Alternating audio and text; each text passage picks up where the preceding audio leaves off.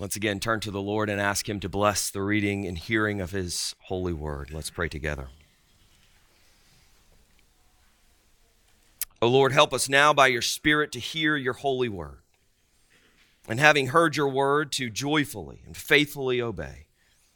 For we pray this in the name of Jesus Christ, our Lord. Amen. Our scripture reading this morning comes from the Gospel according to Luke chapter 6, verses 46 through 49. Hear the word of the Lord. It is written. Why do you call me Lord, Lord, and do not do what I tell you? Everyone who comes to me and hears my words and does them, I will show you what he is like. He's like a man building a house who dug deep and laid the foundation on the rock. And when a flood arose, the stream broke against the house and could not shake it because it had been well built. But the one who hears and does not do them is like a man who built a house on the ground without a foundation. When the stream broke against it, immediately it fell. And the ruin of that house was great. Now to him who loves us, who has freed us from our sins by his blood, to Jesus Christ be all glory and dominion forever and ever. Amen. Although the Gospel of Matthew's version of this parable might be more familiar to our ears, my guess is that this is easily one of the most well-known parables among Christians. We even have a children's song that we sung just a moment ago during our time of young disciples. And the wisdom of this parable, in a worldly sense, is extremely practical and immediately obvious in a way that even small children can grasp its truth. Just recently, my wife Elizabeth was talking in front of our children about some of our family friends who own a beach home in Pensacola, Florida. And my oldest child, Judah, heard all of this and at once exclaimed, "Don't they know that you can't build a house on sand? We need to tell them." A strong foundation is necessary for any building to stand, and shifting sand does not make for a good foundation. All you need to do to figure this out is stand on a beach as the tide rolls back into the ocean and feel the sand under your feet giving way. But I actually stood in that beach house after Hurricane Ivan hit Pensacola in 2004. Clearly, its foundation went a little deeper than the sand all around it, since it wasn't washed away by what turned out to be a very strong Category 3 storm. Everything in the house was ruined when the storm surge came in and flooded the house, but the house was structurally sound after the storm. The same was not, unfortunately, true of some of the neighboring houses on that beach, where all that was left were empty lots. So there is immense wisdom in making sure that structures we put up in life are built on sturdy foundations. And standing on that storm-ravaged beach all those years ago helped me to understand this truth. Jesus wants us to understand here in this parable that what is wise in a material, worldly sense is also wise in a spiritual sense. Just as a building needs a strong foundation, so too do our lives. But what is it to practice wisdom by building on a strong foundation, spiritually speaking? The answer is fairly simple. Hear Jesus and obey him. But we shouldn't let the simplicity and practicality of this parable betray its depth. In order to really dig down into this parable, we must first understand what Jesus is contrasting here. He isn't contrasting one who has been trained in proper construction technique with one who hasn't. The contrast isn't drawing a line between one who has adequate knowledge and one who doesn't. The issue here is not a lack of knowledge. We shouldn't miss here that the builders in the parable are both hearers. What distinguishes them from one another then is obedience. The wise man not only hears, but also obeys. What the parable is presenting us with then is a scenario of two men trained in building, if you will, but one who is diligent about establishing a good foundation before erecting his structure, and the other who hastily just begins building. And this is where we realize what Jesus is getting at. Just as the case was in the parable of the 10 virgins this past Sunday, Jesus gives this parable to those who claim to be his people.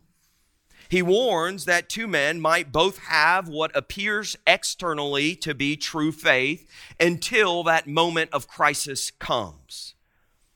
I remember standing on that Pensacola beach at that property owned by our friends just a year or two before Ivan hit. The houses all appeared to be beautiful beach homes, and one would assume that they had been built to withstand a strong storm. The strength of their foundations was completely indiscernible, though. It wasn't until after the storm hit that the truth was revealed and the weaknesses were exposed. And therefore, Jesus is using this parable to issue a call for self-examination.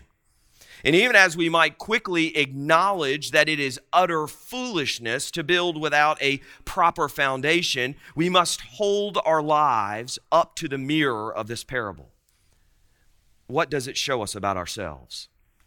Is the edifice of my life built on sturdy ground? Will it hold up to a storm? And if we are to answer that question, then we must begin with the foundation itself. What is the strong foundation in this parable? Well, the easy and obvious answer is that the strong foundation is the words or teachings of Jesus Christ. Jesus leads into the parable by saying, "Everyone who comes to me and hears my words and does them, I will show you what he is like. He is like a man building a house who dug deep and laid the foundation on the rock." And since Jesus identifies the one who hears his words and obeys as the wise builder, building on a strong foundation, we understand that building on a strong foundation means hearing and heeding the teachings of Jesus Christ. But if we dig deeper, we would find that Jesus' teachings provide a solid foundation because his teachings are based in himself. They cannot be separated from his person. His teachings are about himself. They point to himself. They give witness to who he is. So it's not simply his teachings that provide for a strong foundation. At a much more basic level, it is Jesus Christ himself who is the strong foundation. And God's word attests to this. God says through the prophet Isaiah, "Behold, I am the one who has laid a foundation in Zion, a stone, a tested stone, a precious cornerstone of a sure foundation." A cornerstone is a foundation stone. All the rest of the construction is built in reference to the stone. It determines the position of the rest of the structure. And who is this cornerstone about whom Isaiah speaks? Well, the Apostle Peter in Acts 4 proclaims to the council of rulers and elders and scribes in Jerusalem, Jesus is the stone that was rejected by you, the builders, which has become the cornerstone. And there is salvation in no one else, for there is no other name under heaven given among men by which we must be saved. In his letter to the church in Ephesus, the Apostle Paul too declares the church to be fellow citizens with the saints and members of the household of God, built on the foundation of the apostles and prophets, Christ Jesus himself being the cornerstone, in whom the whole structure being joined together grows into a holy temple in the Lord. So Jesus Christ is the foundation. He is the cornerstone on which and around which the church takes shape. He is the rock on which we build our lives if we are wise. And he is the foundation because, as the Apostle Paul says in Colossians 1, for by him all things were created in heaven and on earth, visible and invisible. All things were created through him and for him. He is before all things, and in him all things hold together. So Jesus Christ is our creator and our sustainer. But Paul continues, and he is the head of the body, the church. He is the beginning, the firstborn from the dead, that in everything he might be preeminent. For in him the fullness of God was pleased to dwell, and through him to reconcile to himself all things, whether on earth or in heaven, making peace by the blood of his cross. So Jesus is not only our creator and sustainer, Jesus Christ is also our redeemer, the one in whom we are reconciled to God and brought from death to life. Certainly, if you want to build your life on something or someone, the one who has created you, sustains you, and redeems you is a good place to start. He is the one who formed you and knows you. He is the one who provides for your every need. He is the one who, even while you were an enemy of God, loved you and worked to reconcile you to himself by his atoning sacrificial death. There's a poignant moment in the 6th chapter of John's gospel where Jesus has just proclaimed that he is the bread of life, while some of those who are following him were offended by his teaching about himself and were grumbling about it. And John's gospel tells us, after this, many disciples turned back and no longer walked with him.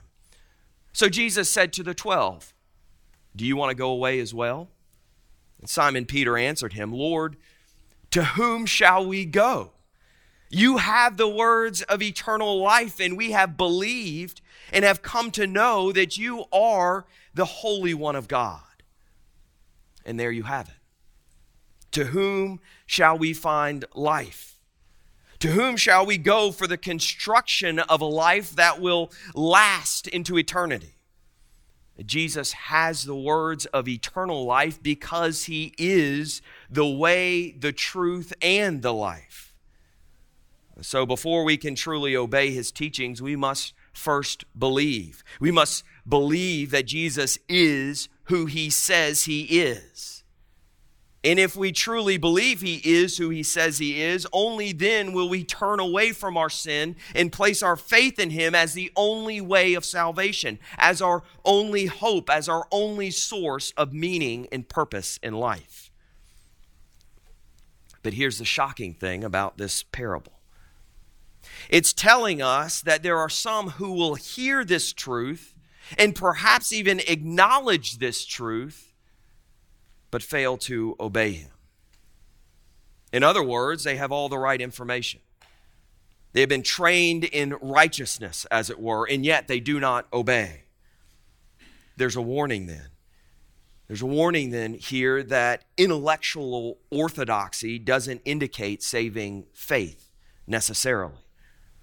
This parable presents us with the possibility that we can know all the right things to believe. We can have heard and acknowledged the teachings of Jesus Christ to be true. We can have even made a verbal profession of faith. We can be sound in our doctrine and even passionate in its defense, but not actually obey the teachings of Jesus Christ.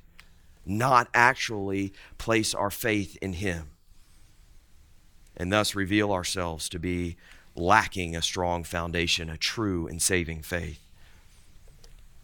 This is what Jesus is speaking to when he asks why people call him Lord, Lord, but do not obey him. Even as they acknowledge him as Lord, they do not submit themselves to his rule. And dearly beloved, we need to acknowledge that there is among evangelicals like us a temptation to be able to talk a big game about faith, even if our words aren't backed by action. There are times when there seems to be more pressure to be articulate about faith than to actually live faithfully. Charles Spurgeon spoke of this temptation. He stated the common temptation is, instead of really repenting, to talk about repentance. Instead of heartily believing, to say, I believe, without believing. Instead of truly loving, to talk of love without loving. Instead of coming to Christ, to speak about coming to Christ, and to profess to come to Christ, and yet not to come at all. It's an easy thing to do in the circles we live in, isn't it? To speak of faithful living.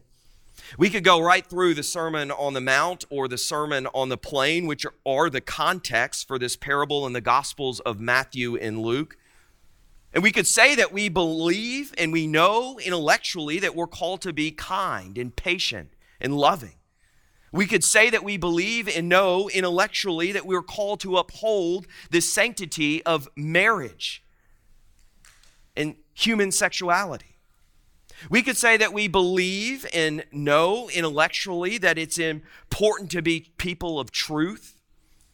We could say that we believe and know intellectually ourselves to be ambassadors of reconciliation. We could say that we believe and know intellectually that prayer and fasting are essential devotional practices.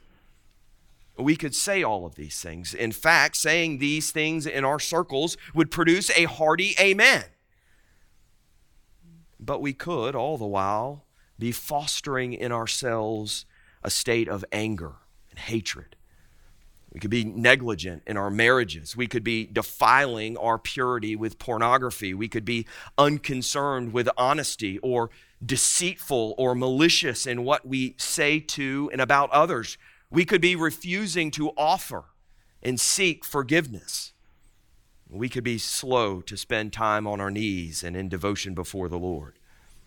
This is exactly what John Bunyan is trying to capture in his character Talkative in his book Pilgrim's Progress.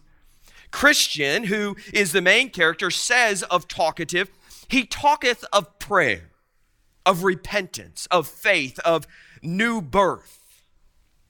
But he knows but only to talk of them. I have been in his family, and his house is empty of religion as the white of an egg is of savor. Just like Talkative, all of our words might point to a strong foundation, but our private lives might demonstrate otherwise. Who would know, though, if our obedience were lacking in these areas, unless someone had an opportunity to explore our spiritual home?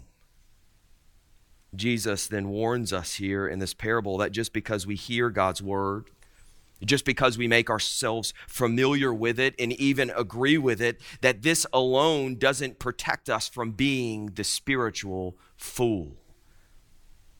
And this is the height of folly, right? To know the truth, or at least to claim to know the truth, but to fail to live it.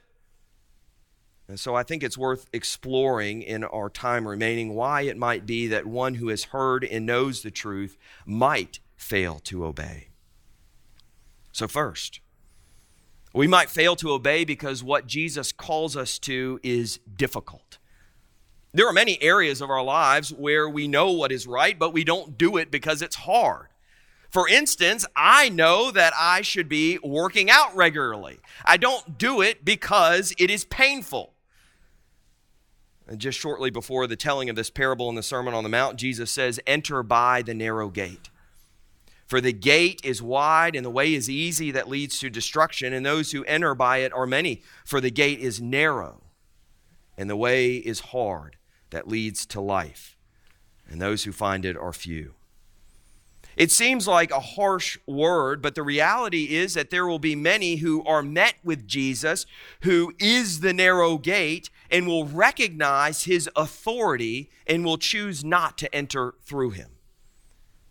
Matthew's gospel concludes the Sermon on the Mount like this. "And when Jesus finished these sayings, the crowds were astonished at his teaching, for he was teaching them as one who had authority and not as their scribes." Notice what Matthew doesn't say here, though. As Sinclair Ferguson notes, Matthew pointedly refrains from telling us that the people obeyed it. They thought it was the most admirable sermon they had ever heard. Indeed, it is the most admirable sermon anyone has ever heard. In fact, it is the most admired sermon in human history. But Jesus did not preach it in order to be admired for his homiletical skills, for his preaching skills. He preached it to produce obedience. He preached it so that the authority people recognized in his preaching might be realized in their lives. But even as some will hear and will recognize the authority of Jesus Christ, the reality is that establishing a foundation on rock requires some digging. It's hard work. And those of you who've been around new construction projects know the tedious nature of putting in a strong foundation. I remember when we were building this sanctuary, it seemed like forever to really get going. But what was happening was all the dirt work was being done. All the unsavory dirt was being removed. The new dirt was being brought in and packed down. It was a painstaking process. Then the foundation was slowly and meticulously laid. And once all that work was finally completed, it seemed like it took only an instant to get the entire building framed out and everything began to take shape. But the front end of the project had to move slowly and deliberately. It needed to be done with attention and care. For the attention given to what followed wouldn't have mattered if the foundation didn't hold. So it is with laying a foundation in Jesus Christ. There is the hard work of removing sin from our lives and dying to ourselves, and then positioning ourselves to be filled with God, filled by God in the power of his Holy Spirit, of pursuing personal relationship with Jesus, of struggling to know him through careful study of his word and meditation on his word, of undergoing the painful process of allowing his word to refine us, of unhurriedly seeking after his face through prayer and fasting. It's hard and tedious work. And for what? Something that will, in the end, remain largely hidden. It's easy then to bypass this most important task of digging down and establishing a solid foundation on the rock. No one will notice anyhow, right? We would rather get to the exciting part of the building, the part of the building that will bring us an immediate sense of satisfaction and delight, the part that will be noticed and admired by all. So secondly, there's temptation to take the short view, to opt for the immediate pleasure over the tedious work that promises pleasure in the distant future. And this is why we know what we should and shouldn't be eating, but too often we eat whatever we want anyhow. There's immediate pleasure in eating what we want, and the health consequences might be way down the road. And so too do we skip the process of foundation building and jump right into building the structure of our lives. We don't have time for that hidden work. So rather than spending time and effort allowing the Lord to shape and mold us, we hastily determine what we consider to be good. And this might be a very moral life by all worldly standards, one that brings the acclaim of men. When Elizabeth and I were finishing grad school and had received our first jobs out of school, we were excited about the opportunity to finally be buying a home after living in apartments for years. And we spent hours online looking at homes in South Carolina where we would be moving to from Pittsburgh. And we found a house that we both really liked. And Elizabeth had the opportunity to go and see this house in person. The house was nestled on a quiet street in a nice neighborhood, not too far from the church that I would be serving and not too far from the clinic where she would be working. The house was a little older, but it had some really, really nice upgrades. Best of all, it had been owned by a carpenter who had outfitted this house with some beautiful woodwork. It had intricate cabinetry in the kitchen and bathrooms. It had some really gorgeous woodwork around the fireplace. And so we made an offer on the home, which to our excitement was accepted. And as many of you know, when you get a contract on a house, you get a general home inspection done before proceeding. The house looked to be in beautiful condition. It had been beautifully maintained. So we were shocked when the inspection report came back. There were some of the usual issues you find on an older home, such as a dated electrical system. But what really concerned us was what was under the house. The house was built on a conventional foundation. Some of the piers holding up the house were stacked cinder blocks. And I'm not talking about cinder blocks neatly stacked and mortared together. I mean cinder blocks of all different shapes and sizes, hastily stacked like a Jenga game with nothing holding them together. And that was all that we needed to see to pull out of the contract. It doesn't matter how wonderful all the visible aspects are of a home. It doesn't matter how beautiful the flooring is, how stately the granite countertops, how exquisite the bathrooms, how spectacular the stainless steel appliances. None of that stuff really matters if the foundation isn't any good. But we're much more drawn to the visible stuff, aren't we? This is why HGTV is so popular. They aren't laying foundations. They're beautifying something that was ugly. Unfortunately, so we are too often with our spiritual lives. We neglect what is unseen for what is seen. And when we move right to the visible, it's easy to convince ourselves that we are doing well because we might be seeking to live moral lives. We're trying hard to obey. But obedience to Jesus Christ cannot be reduced to simple moralism. This isn't what obedience means in this parable. While its context of the Sermon on the Mount and the Sermon on the Plain is the ethics of the kingdom which Jesus brings, these sermons are not teaching moralism. They are gospel through and through, and we see it from the very first beatitude at the front end of these sermons, which sets the tone for everything that follows. Blessed are the poor, or the poor in spirit, as Matthew's gospel says it, for yours is the kingdom of God.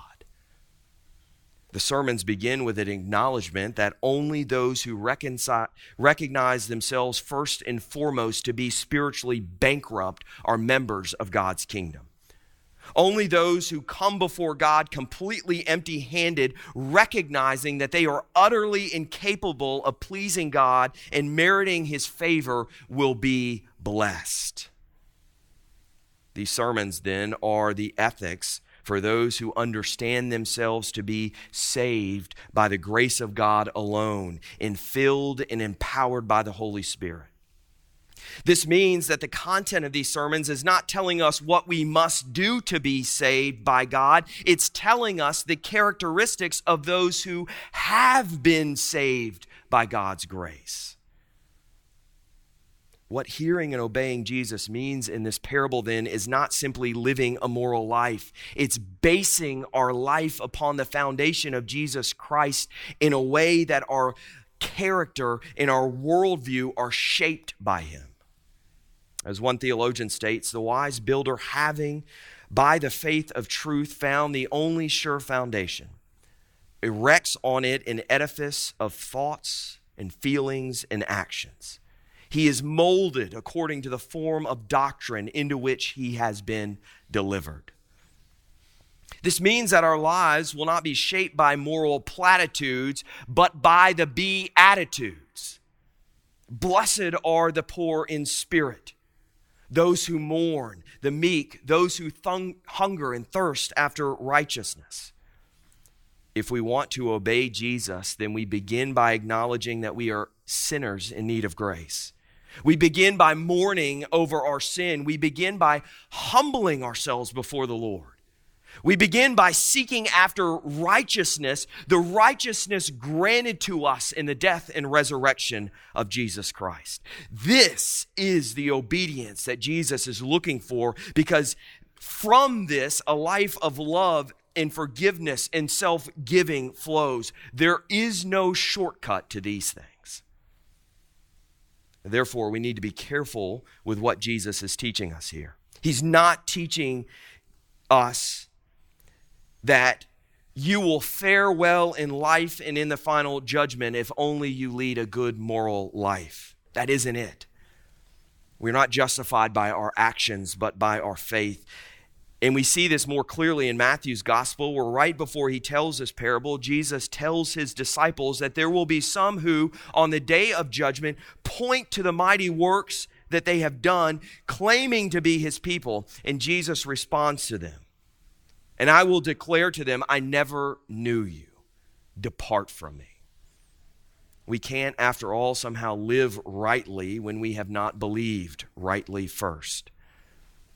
There isn't proper obedience without proper faith first. And if we're trying to do this, what we're really doing is building a life on ourselves and not on Jesus Christ. So even though our lives might look really good and moral, this parable is warning us that it is not our actions alone that matter. Be sure to be building on the proper foundation. One last final reason that we might hear but fail to obey. We might have confused emotional response to Jesus' teachings for true faithful action. We might have confused emotional response to Jesus' teachings for true faithful action. We might misjudge a feeling of contentment or conviction or challenge or comfort that was produced in us by hearing God's word as a proper response without ever taking true action. So we might feel convicted by God's word, but never really truly repent. We might feel challenged by God's word to be conformed to his word, but never actually be moved to change. We might feel comforted by the promises offered in Scripture, but never actually place our faith in them. This is the same thing that happens when we watch the news. We see, for instance, suffering in another part of the world, which produces in us sadness and sympathy. But then how often does that emotion lead to action that works to alleviate the suffering? Perhaps rarely.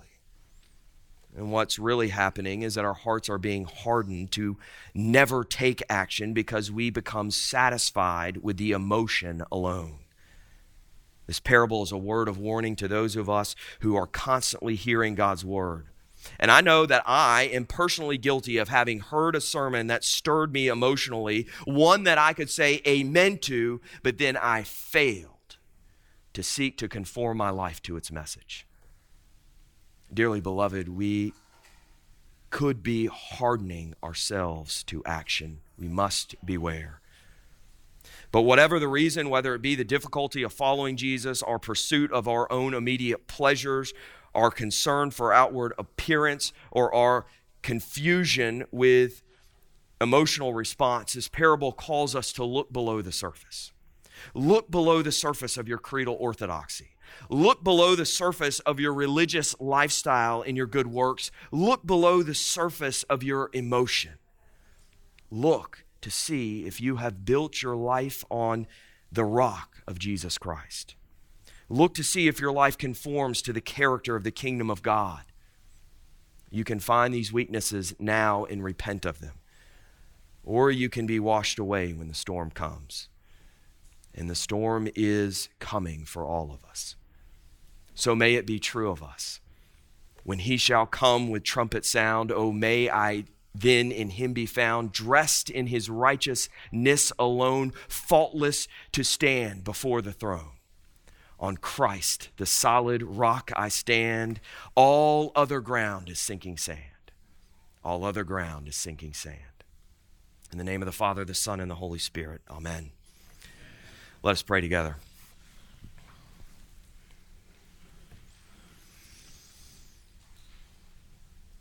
Heavenly Father, we pray by your Spirit that we would not only hear your word this day, but that we would indeed obey it. That where we are convicted of our sin, that we would repent. Where we are challenged to faithful living, Lord, that our lives would be conformed to your word.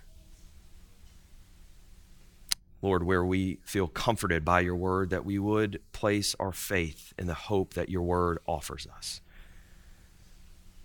Lord, may this be true of us. May we truly be your people who have built our lives upon the rock of Jesus Christ.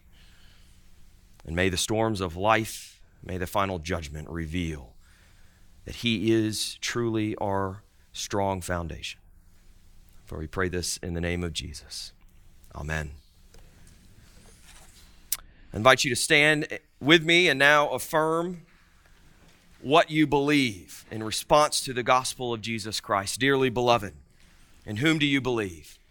I believe in God the Father Almighty, maker of heaven and earth, and in Jesus Christ, his only Son, our Lord, who was conceived by the Holy Ghost, born of the Virgin Mary, suffered under Pontius Pilate, was crucified, dead, and buried. He descended into hell. The third day he rose again from the dead. He ascended into heaven, and sitteth at the right hand of God the Father Almighty. From thence he shall come to judge the quick and the dead. I believe in the Holy Ghost, the holy Catholic Church, the communion of saints, the forgiveness of sins, the resurrection of the body, and the life everlasting. Amen.